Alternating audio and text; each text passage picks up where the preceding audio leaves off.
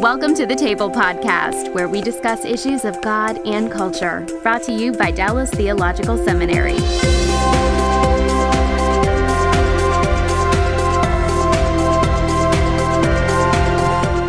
Welcome to the Table. We discuss issues of God and culture, and our topic today is holy sexuality and the gospel. I'm Daryl Bach, Executive Director of Cultural Engagement at the Hendrick Center at Dallas Theological Seminary.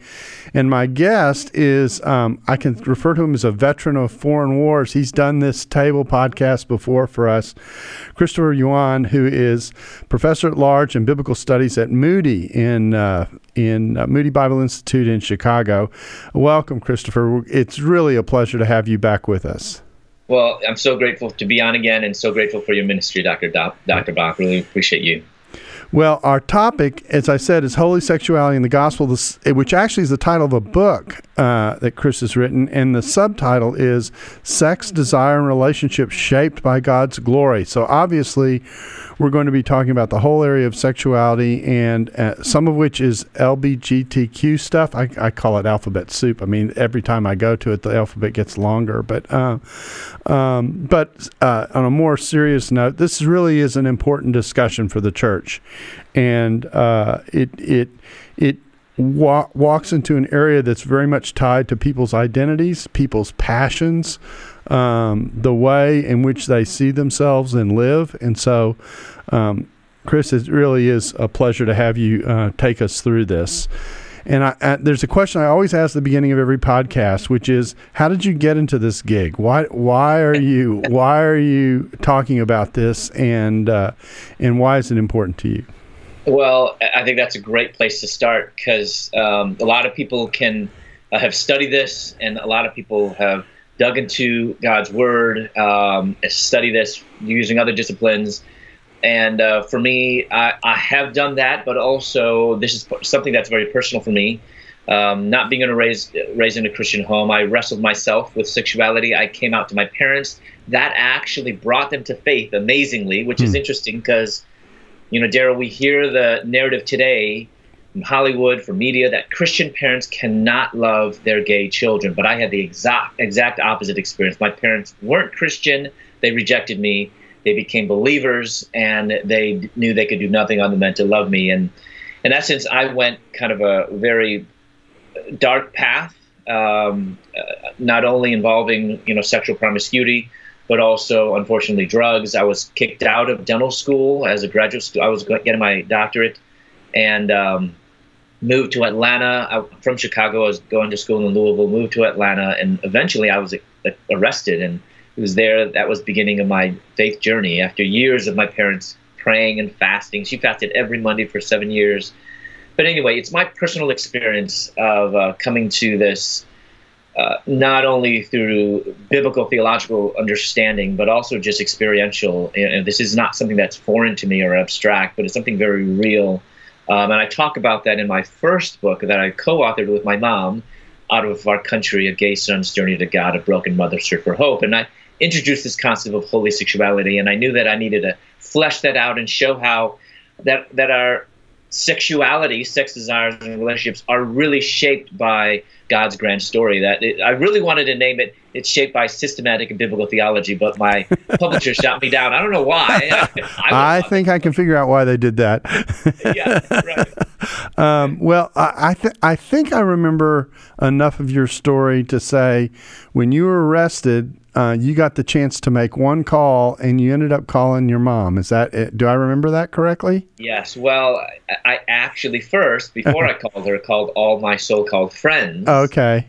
No one answered, and so she called she was the bottom of the last person, and she's I was expecting an earful, and she simply said, "Are you okay?" And I think maybe in her old self she would have maybe given me an earful, but just by the grace of God gave her the words that I needed to hear at that moment. That just like Paul says in Romans 2:4, that is God's kindness that leads to repentance. And that was just kind of the beginning of me recognizing that. Well, that's quite a story, and of course, it's tied to the first book that you wrote, Out of Our Country. Let's dive into this topic, and I'm going to try and come at this kind of from from the other way in, which Sure. is that oftentimes when we get into these discussions, the appeal is made that that someone who has same-sex attraction to be, how can I say this, be relegated to a life of loneliness is the way this is painted. It's the way it's framed, and that this is somehow unjust, not just of the church, but in some ways unjust of God. And then the way it gets flipped is, and of course, God wouldn't want anyone to live through that absence of love, that love is one of the most important sustaining virtues of life. Yeah. And to be cut off from this is somehow inappropriate. And so now in one way or another, it might not be said quite this directly, but now we know better that this limitation is a limitation that we shouldn't allow. And then there are other things that come on top of it I'm sure we'll talk about down the road. So just why don't you start there Sure. with that way in and how you view it. Well, I think, Dr. Bach, you, having been in these conversations regarding culture and theology, I mean, you really hit the nail on the head that today, when it comes to sexuality, those in the gay community, it really kind of dwindles down to the main things. One, this is the way they are. They're born that way. God created them that way. And then to kind of have them deny who they are, to be relegated to a life of loneliness, that's unfair. So let me kind of tackle those two things, which I tackle in my book. As a matter of fact, I essentially begin my book with tackling that part of who we are. Who are we at our essence? And I strongly believe that we can't understand human sexuality without beginning with theological anthropology. Mm-hmm. So starting there, yes, the Imago Dei concept is so key that everyone, whether one has come to Christ or not yet come to Christ, whether they are living in unrepentant sin or not, whether they identify as gay or not, everyone is created in the image of God, and that's important, especially for those sometimes very strong, maybe evangelical Christians who hold strong to truth but don't get grace and demean those in the gay community and don't see them as image bearers. So that's convicting for them. But as we talk about theological anthropology, we can't just end with the Imago Dei. I mean, obviously, Genesis 1:27, there's a lot of verses that follow that, particularly Genesis chapter 3, which is the fall. Right. Understanding, so particularly when I say we can't understand human sexuality without beginning with theological anthropology, it's not just the Imago Dei concept, but it's also the doctrine of sin. So the fall, original sin, what that means. And I've just found that there's so much misunderstanding when it comes to original sin, what that means, that we think that that is the actual sin of Adam and Eve, and it's not. It's the consequence of their actual sin, which has resulted in guilt and which has resulted in also the fact that we are sinners by nature, like Augustine says, that we are unable to not sin, non peccare. And so I think that's really important for us to understand that, because when we do, so exactly like you said, Dr. Bach, there's a sense when people say, well, I'm born that way. Well, there's a sense where that is true. And I wouldn't say that necessarily people are born gay, but I will say what Scripture says, that we are all, as David says in Psalm 51, that we are born into sin. So in essence, we all have that sin nature, and that we all have this propensity to sin. So the argument that Christians make, and of course unbelievers, they make this argument, and that's understandable. But when Christians make this, they make the assertion that, well, people are just born that way. It really belies a misunderstanding of the doctrine of sin, which is comprised of the theological anthropology, that understanding of humanity through the lens of God. So starting there is really important, because we know that actually every one of us, we all are sinners by nature, and then later we become sinners by choice and by our actions. And because of that, that is why all of the human race is in need of a redeemer to redeem us from the bondage of sin. So beginning there, that's really important. Who are we? I think having this concept of identity is so important, because I really don't know of any other sin issue that we have conflated with personhood. For example, if you know an adulterer, if I call someone an adulterer, I don't view that as who they are, but what they do or what they are continuing to do. A liar. We wouldn't say that's who you are, but that's what they do. However, when it comes to sexuality, when we use this term, the world has conflated sexuality with who we are. And honestly, sexuality isn't who we are, it's how we are. And that's a big difference, because then that's able to separate ontology with experience, especially with ethics. And that was my whole world. When I said I am gay, I did not mean these are my experiences, or this is what I feel, or this is what I do. When I said I am gay years ago, and I don't use those terms anymore because I think that has been confused with ontology. When I said I am gay, I meant this is who I was. And I think as Christians, we need to begin there, because when we interact with our gay neighbor or coworker, before we can even talk about morality and ethics, we need to help them to separate their sexuality from who they are, their desires from who they are, their actions for their same-sex behavior from who they are. Because when it's all lumped together and we begin and say, what you're doing is sinful, that's not what they hear. That's not what I heard. I heard that my whole person, no matter what I did, was reprehensible before God.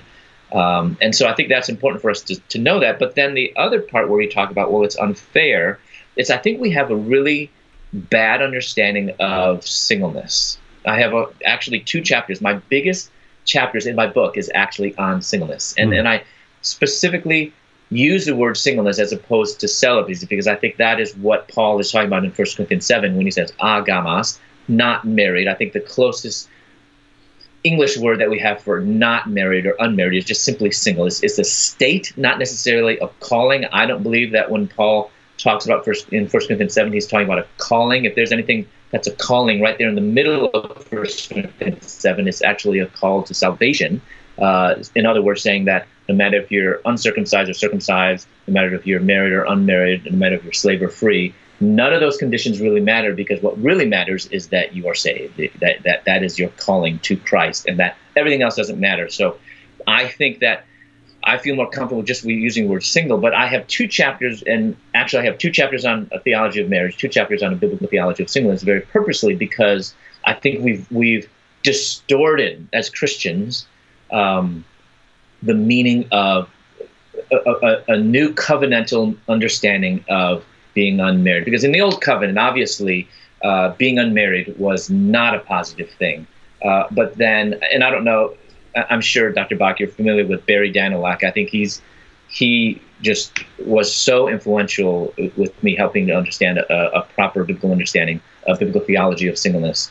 But his work I relied on a lot, and he basically kind of drew from the Old Testament and New Testament and helped us understand how there is this really wonderful understanding of singleness in light of the New Covenant, and especially understanding what family means as those of us who are redeemed, that our true family isn't one bound by blood, physical blood, but our true family is bound by the blood of Christ.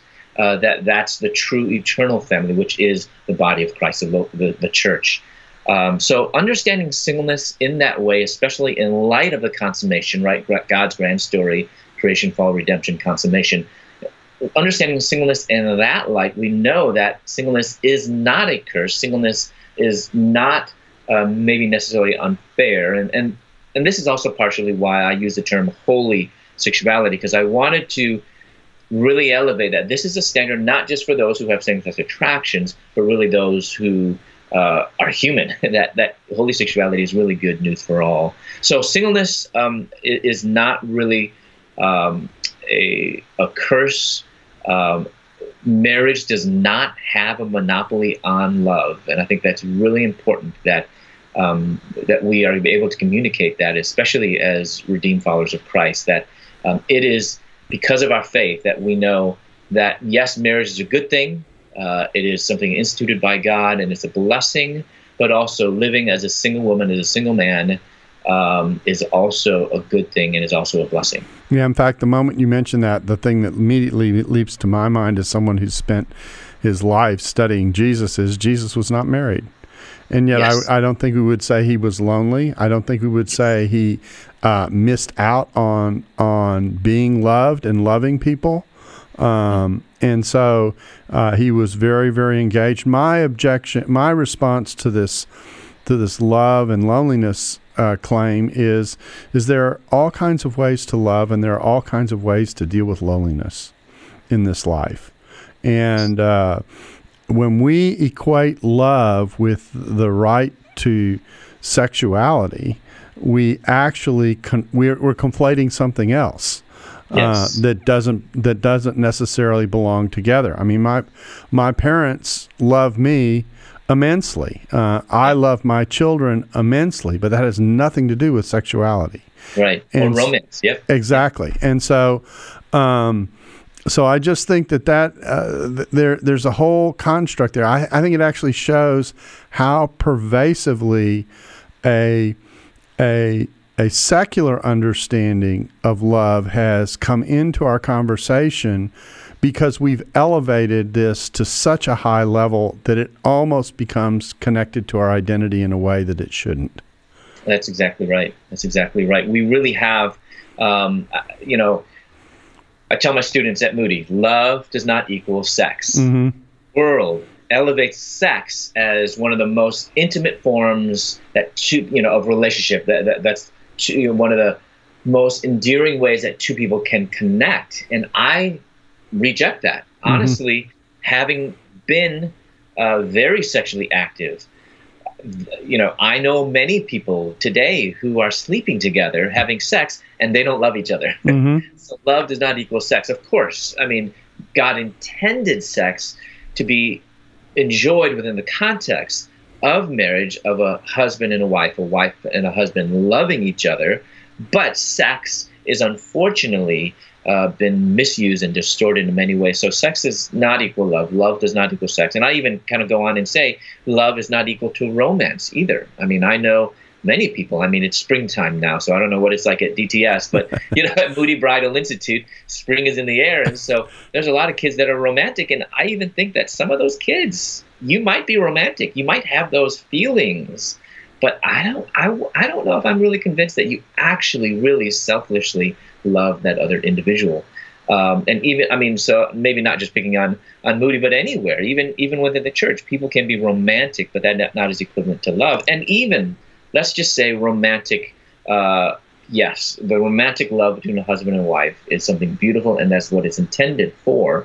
But that relationship, that beautiful relationship between a husband and a wife, which is really a shadow of the eternal reality, as Paul talks about in Ephesians 5, of Christ and his bride, the church, that is not the only form of love. Just as you said, Dr. Bach, you and your children, mm-hmm. You and your parents, that's love. Mm-hmm. And that's not a marriage relationship. And even there's something about a mother's love for her child that I think can sometimes even be longer lasting than some of the marriage relationships that we see in the world. So marriage definitely does not have a monopoly of love. It is certainly a form of a context in which love can occur, but not the only one. And yet we find, for example, the Obergefell decision, where Justice Kennedy wrote in his majority opinion, where he wrote at the very end of his majority opinion, he said something of the effect that marriage is the highest ideal of love. And I simply disagree. It is a form of love. It is a way that love can be expressed as a context, but I don't see it as the highest, especially as one who holds up God's word to be true. I view God to be the highest ideal of love. I view the act of Christ going to the cross for us as the greatest expression, the epitome of love. And as good as marriage is, and we need to be careful not to go on either extreme, as sometimes we'll either say it's, people are trying to shun it or they're afraid of it. That's not good. But also then to elevate it almost to the point where we idolize it. And I really think that sometimes the most deceptive forms of idolatry is when we worship something good. Yeah, and in fact, if you think about it, and unfortunately this will sound like I'm abstracting it a little bit, which I don't want it to sound like, marriage And the love that you have in marriage is actually an exceptional form of love. It's unlike any other love relationship a person has. At least it's designed to be that way. It's designed to be singular and exclusive. Amen. Okay? But there are a whole array of relationships that I have that are rooted and grounded in love, that supply that supply flourishing and worth to me, that have nothing to do with my marriage. Yes. There are people that I've grown up with, that I've been friends with since I was in elementary school, and they supply a dimension in my life that's important, and that's also a form of love. Yes. So I think what we've done is we've zeroed in on this one thing that is exceptional. Now, granted, for people who are married, it's very, very important. I'm not belittling it. Yes. Well, like I say, I'm trying to abstract it out. But I am trying to say this is actually an exceptional category. But there are all kinds of forms of love that form and nurture a person that operate outside that relationship, and that can be a place where needs are met and people are sustained. And probably the hard part of this is that when we focus, or at least one aspect is, when we focus on marriage so exclusively, we put blinders on ourselves and the other ways in which we can be nurtured and encouraged by a whole array of people with whom we'll never be married. Yes. And so I think that's an important part of this conversation, this initial part of this conversation as well. Yeah, you're right. And marriage is in a very unique, in a class of its own, and I don't think that friendship is ever meant to replace marriage, or to try to similar as marriage. I think that there can be friendships that are unique in a sense, but they're not meant to be exclusive in the sense that marriage is meant to be exclusive. That's right. Just not how friendships were meant.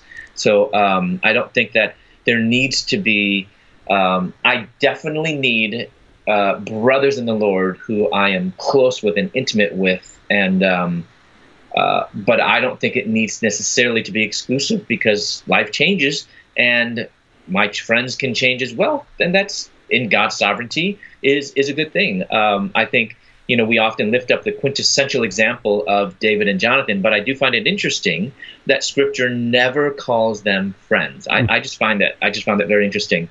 The New Testament never, as Jesus was calling his disciples, to how to live and love one another, he never brings up Jonathan and David. I mean, and not to say if silence can't be an argument for it. I just find it interesting that it is. But we do find in the Old Testament where David and Jonathan are called brothers. Mm-hmm.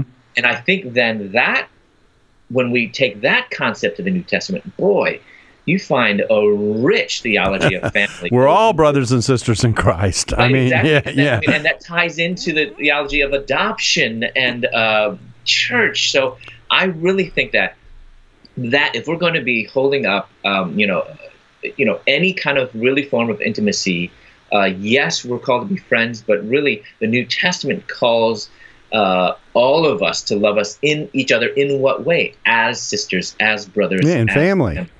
Yeah, as family. Yeah. Which, by the way, I think then points to, which I think in the conversation has been missing in the past several decades when it comes to sexuality. In a sense, we're getting very pragmatic, but I really feel like how the local church has been left out of the picture. And I think that is why maybe in the past some organizations and ministries might have kind of floundered, was because it really left, in my view, left the church out of the picture, which meant there was no spiritual headship and guidance theologically and biblically. God is a genius storyteller, and the evidence of this is threaded throughout Scripture. In Christianity Today's new show, Holy Curiosity, with me, Kat Armstrong, we explore storied connections threaded throughout Scripture from the Old Testament to the New. Our first mini-series, Connecting Dinah and the Woman at the Well, welcomes experts like Drs. Tim Mackey and Diane Landberg to give us insight and context into the physical location and meaning of these two stories. These stories will spark holy curiosity in your own faith. Because once you see these connections, you can't unsee them. God wastes no person, place, or thing. Listen and subscribe to Holy Curiosity with Kat Armstrong on your favorite podcast platform. Okay, I'm gonna flip to the other side of kind of the coin here, because you alluded to this earlier, and I want to explore it a little bit with you. It was your remark about, in effect, in the midst of being in the right place, there are some people who don't show grace to people made in the Imago Dei. And I want to kind of get at this, perhaps again, a little bit through a back door, but I think it's an important point. Romans 1 is a really important text in these conversations. And what often happens in Romans 1 is, the example is a same-sex relationship. That's how bad things have gotten. That's normally the way it's framed. Right. And then what I do when I handle this passage is I say, well, you got to keep reading on. Exactly. Because there's this huge list of sins that people commit that make us, ultimately the argument is revealed in chapter 3. We all sin and fall short of the glory of God. And the rebuke that comes at the end of the chapter is not in the singular. People who do these things. Yes. And I tease people who are afraid of grammar. Now, sometimes you learn grammar for a reason. It can help you understand what's going on. It's not this thing, that they go on into these, and it's referring to the list that they've just walked through. So that the point of the passage is, we all have this need for God. We all struggle in various areas, and somehow we have managed to make this sin its own separate super duper category, if I can say it that way, at the expense of other things in that list, which God is also urging us not to be involved with, and that we need to separate ourselves from. That's just a general comment, and that is an open door. Walk through it. Oh man, I 100% agree with you, or I guess I should say agree with you, because I think you're reading scripture, as you do always so well, Dr. Bach. I mean, and it's exactly what you're doing. You're just saying what scripture says. I mean, looking at Romans 1, it's certainly verse 26 and 27 is toward the end, but there are 28, 29, 30, 31, right? So 4 more verses after that, or 5 more, verse 32, right? That come after that, which honestly I see. I mean, starting from verse 18, Paul, who's just such an amazing orator and writer and so logical in his writing, just begins verse 18, 19, and it's kind of like building and building and building. Well, the crescendo, right? I'm a pianist, and so I love classical music. The crescendo is not at verse 26 and 27. The crescendo, the climax, is really toward the end. When he begins, he just almost kind of vomits out all of these other sins, like malice and, gossiping, slandering, boastful, and then there's disobedient to my parents. Dr. Bach, when I read this, I was in prison. This is my first time ever. I didn't read anything, and I haven't come across Romans 1. And of that whole list of, from Romans 1, 18 through 32, the thing that stuck out to me most wasn't 26 and 27, that I was, doing what was unnatural according to Paul. For me, what stuck out most was that I was disobedient to my parents. I was so cruel to them. Of course, as a prodigal, I justified my ways. And that's why I wanted to write my first book with my mom, because I wanted to write from my perspective then and show how, not justify my actions, but to show why, because parents so many times are like, why is my prodigal doing this to me? I felt like the victim. Of course, it was wrong. But when I was off drugs finally, and I was sober, God just cleared my mind that I not only disobeyed God, but I was disobeying my parents. And that struck me. And from what I remember, Romans 1, toward the end, that's one of the last things. So you're totally right. Paul was not elevating homosexuality in my mind to be the worst sin. Of course, we know sexual sins are in a different category because it's sinning against the whole our body, against the Holy Spirit, the temple of the Holy Spirit. But it is from here, he's actually listing a whole bunch of other sins, which, I mean, he's really climaxing at that point and saying this is how bad all of humanity are, not just how individuals turn into, gay people or turn into having same-sex attractions, but this is all humanity that God has, put up with in a sense. And finally, as you say in Romans 3, where it gets to that point where all have sinned, not just the Gentiles, Romans 1, but the Jews in Romans 2, but everyone in Romans 3.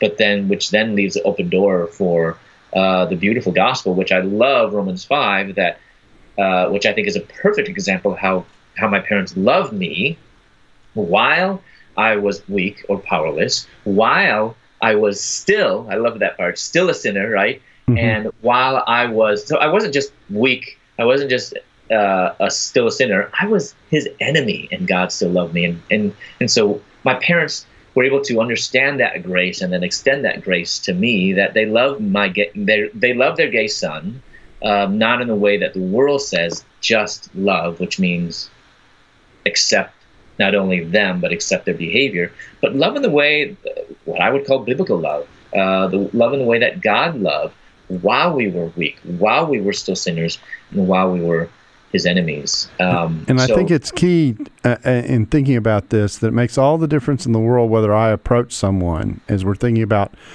sharing the gospel and asking people to think about what the gospel is about.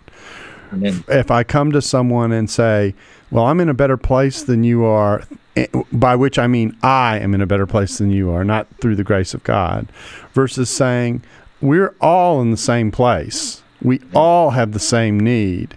And what God has shown me about life is something I deeply believe, because I love you, could also be of benefit to you. I think the platform from which we approach people is very, very important for how we represent the gospel. There's a wonderful passage in 1 Peter 3. Another part of the passage is actually more famous. It's the text about, be prepared to set Christ apart in your hearts, to give a defense for the hope that is in you, and do so with gentleness and respect. But then it goes on, and it talks about Jesus' death as the justification for why you do this. And then it says, in effect, it says, and that's why Christ died for you, which is the reminder that the reason we do this is because we remember where we've come from, and who it is who has changed our lives. Of course, that's the story of grace and the story of God that does it. And we all have the same need and the same starting point, and we all have on offer the same opportunity to have God lift us up out of wherever we are, whatever our faults are, whatever our sins are, and experience the restoration back to what God created us to be as a result. And I think that approaching people on that basis is the healthiest way, if I can say it that way, to engage them with the gospel. Amen. I totally agree. I think if we don't begin there, and then it'll totally come across as I'm better than you, or holier than thou, and recognizing that the same grace that was given to me is the same grace that I want you to see you receive from God yourself. And I think, when my parents tell their testimony, like for example, my mom, it wasn't until she recognized that she was a sinner herself that then she was able to love me, because I was a sinner like her. Mm-hmm. And she couldn't separate before. I mean, I guess it kind of comes back down to ontology. She could not separate. In her mind, I came out of the closet, I rejected the family, and she saw that as just, especially for Asian mother, to reject the family is probably that is the unforgivable sin. Right, exactly. Yeah. So she could not, and particularly it was her son rejecting her, the mom. Mm-hmm. She took it very personally. And as a typical tiger mom, she will say as she was. And she was growling as a result. Yeah, exactly. And she could not love me anymore, but she wanted to. So she had this struggle, and then so she, as you know in the story, a minister of all things gave her a book on homosexuality, which shared her the gospel, and that she recognized first and foremost that she was a sinner. And so once she realized that, she was able to. And, we have the saying that, of course, I recommend people don't say it, just do it. It's the phrase, love the sinner, hate the sin, right? I mean, it can be twisted and distorted. I mean, there's this, God loves us when we were enemies, and God, loved us and loved the world. So there's this, and not to separate, though, I'm not trying to be Gnostic and trying to separate sin and the sinner, but she was able, Gnostic in a sense that, the sin does affect the sinner, but she was then able to then hate what I was doing, but still see that I was her son and that she could still love me, and hope that I would then come to a better place. And at that point, when she came to know Christ, that I too would accept the grace, just as you were saying, that God extended to her. Now, the interesting thing is, in thinking about this, and I think this is another part of this that we don't think about enough, is, and we're back to almost where we started, which is you care for a person and you love for a person because they are made in the image of God. Mm-hmm. That brings them worth and respect. Yes. That is, if I can say it this way, and it may sound too stark, irregardless of what they've done. That the basis for loving the enemy isn't because their performance sheet commends them to you. Okay, all right. It's because there is an inherent connection of what the person was created to be, and what, I will say it this way, what they have the potential to be. Okay, that is different from who they currently are, and the gospel is the antidote for that. Amen. And if you can step in with the gospel as the antidote for that, and show the way in which God loves the person because they're made in the image of God, and has taken the steps to deal with what has left them short, at the same time, you have the opportunity to turn them from being a debtor. That's actually oftentimes what sin means, is that I'm in debt. Into a debtor, into being someone who has received something that takes them out of that place of debt. And I just think, I think what happens is we actually, this is ironic, we make the same mistake that the same-sex advocate makes, in that we make their identity their sexuality. Exactly. Okay. Exactly. And when you do Christians. When you do that, you've actually gone to the same space. Yep. In the same place. And what we're supposed to do is to recognize that this person, despite their failures and their falling short, has the potential under the grace of God to be something that they have not been. Exactly. And so we respond to them accordingly. So we can either think about who they are and get who they are currently and get stuck there, or we can think about the possibility of what God can do with this person. Right. And I think that will change the way you think about relating to someone. Yeah, that's exactly right. I 100% agree. We can. It's understandable, not right, but it's understandable why people who don't follow Christ, who don't hold to any scriptural authority, who are unbelievers, why they would conflate sexuality with personhood. I get that, and I bemoan it, but I understand that. But what really frustrates me is just like what you're saying, is then Christians will do that. Mm-hmm. Well, we will say, look at those, the gay community, the lesbian community, how, they make their sexuality who they are. And yet when we see a gay person, how do we see them as? We see them by their sinful behavior, like alone, like nothing else. And like you say, we forget that this individual, though who has yet to know Christ, is still an image bearer of God.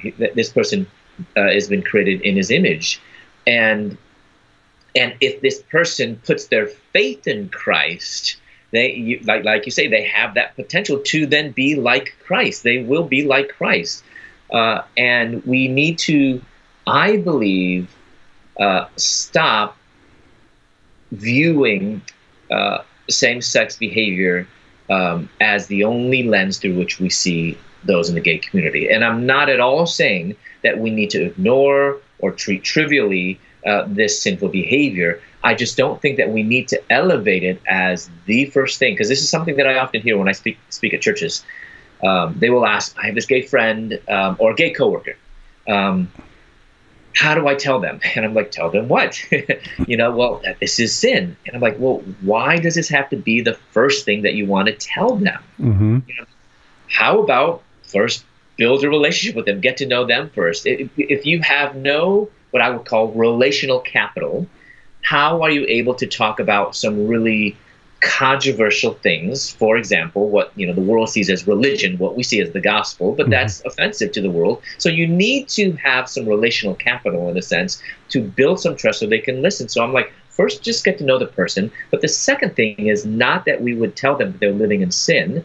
The second thing is talk to them about God, the existence of God, and Jesus Christ, his son, who is known to be a historical individual, and talk about that reality.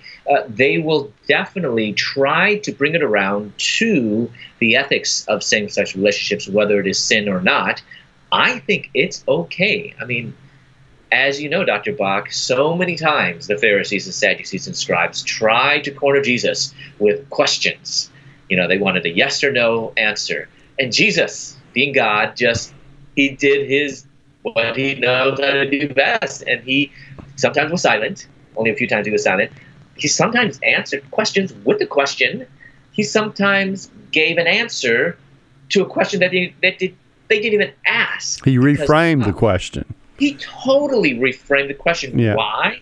Because I believe it was because God, Jesus, he knew that the question they were asking was really irrelevant. It really wasn't the important thing. And he then reframed it to what was the most important thing, which is the coming of the kingdom of God.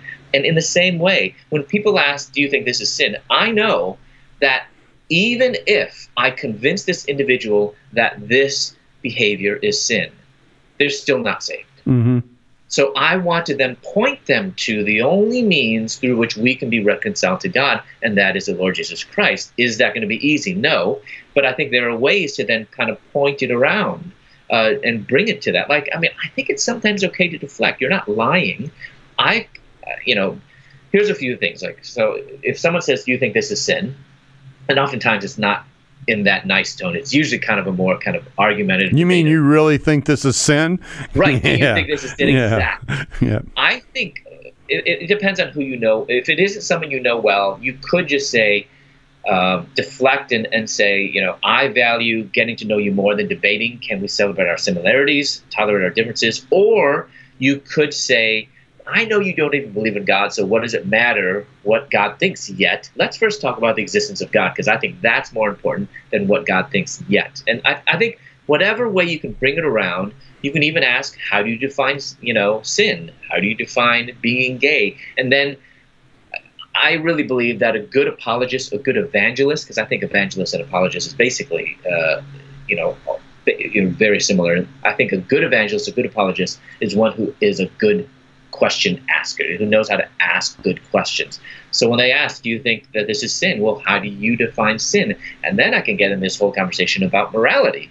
How do you define what is right or wrong? And I mean, when you do that, I think you've just de-escalated the moment and forced everyone, or the two of us, into a deeper conversation as opposed to just this yes or no question. You've brought it down, and when you're down here, I think you have more of a capability than to share God's truth and point people to Christ. Yeah, I often say that the challenge of the gospel in our time, particularly as our culture gets less biblical, is that on the one hand, you're issuing an invitation, but that invitation does have a challenge in it, because you've got to recognize certain things about yourself. Yeah. And in the midst of that, you can't critique someone and expect it to be received unless they know that you care about them. Amen. And so So establishing that ground of care that says, the person who's saying this to me, I already know, has engaged me in such a way that I know they care about me. They wouldn't be telling me this unless they cared. And so now that ups the ante in terms of paying attention to what it is that's being said, because it's coming out of a good place, and they understand it's coming out of a good place. Yeah. And so building that's important. My remark, it's like your remark about being a good questioner is that the really good evangelist and apologist is actually a good listener. They're getting what I call a good spiritual GPS reading on the person that they're interacting with, where they're coming from, what motivates them, what their values are, why they hold to those things. There actually may be things in their past that cause them to hold to those things, that kind of thing. If you can find that out in the midst of your conversation, just getting to know someone, that's worth knowing. Yes. And so, so I think that sometimes we have so equipped people in the church to say what our message is and to tell that we're quick on the trigger, Yes. and a little James 1 can be helpful, be quick to hear, slow to speak, and slow to anger. And when you apply that in these kinds of contexts where you're having what will be difficult conversations and where you'll be challenged about how to respond, this ability to step back and kind of go, well, let's not go there yet, okay? Let's think about this.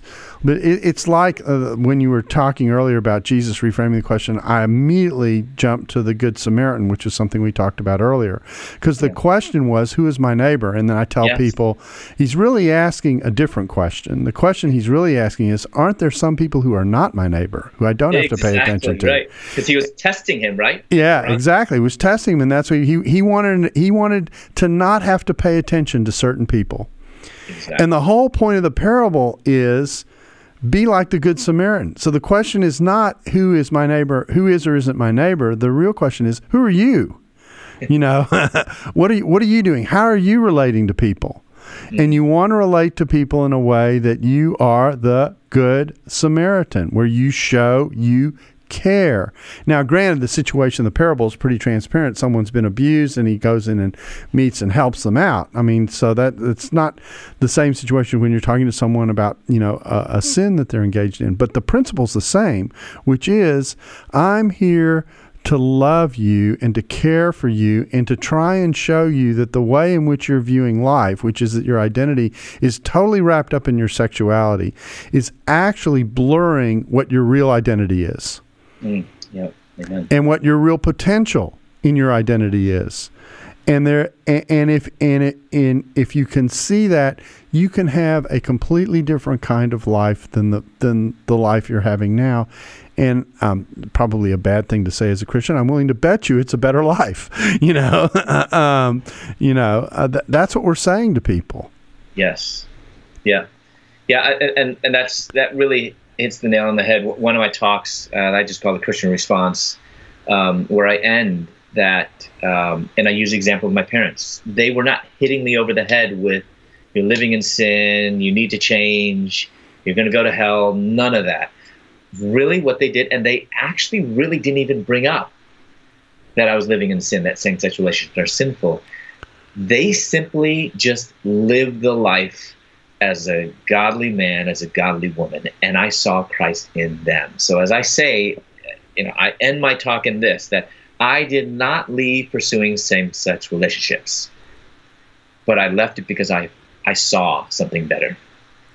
I saw that following Christ is better than pursuing same-sex relationships. I saw that, following Christ was better than anything that this world has to offer. And I think we need to live it, and we need to, before we communicate that, we got to live it, and people need to see that. And so I think that's really important, that before we preach the gospel, we really got to live that gospel, because if we try to preach it and we're not living it, then people will really see right through us. Yeah, sometimes when we show it, that is able to penetrate a phaser shield, that when we say it, the phaser shield goes up. And so, well, Chris, believe it or not, our time's gone. We run actually a little overtime, which is okay.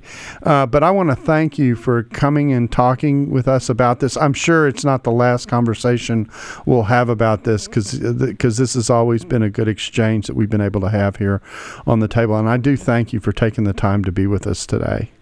Thank you so much for having me on again, Dr. Bach. Yeah, it's a pleasure. And we thank you for being with us on the table. We hope you'll be with us again soon. If you have a topic that you'd like for us to consider for a future episode, please feel free to email us at thetable@dts.edu. That's the table at DTS.edu. That @ is, of course, the ampersand sign. And we'll take your topic under advisement, because we'd love to discuss what you're interested in having us discuss. Again, we thank you for being a part of the table, and we hope you'll join us again soon. Thanks for listening to The Table Podcast. For more podcasts like this one, visit dts.edu/thetable. Dallas Theological Seminary. Teach truth, love well.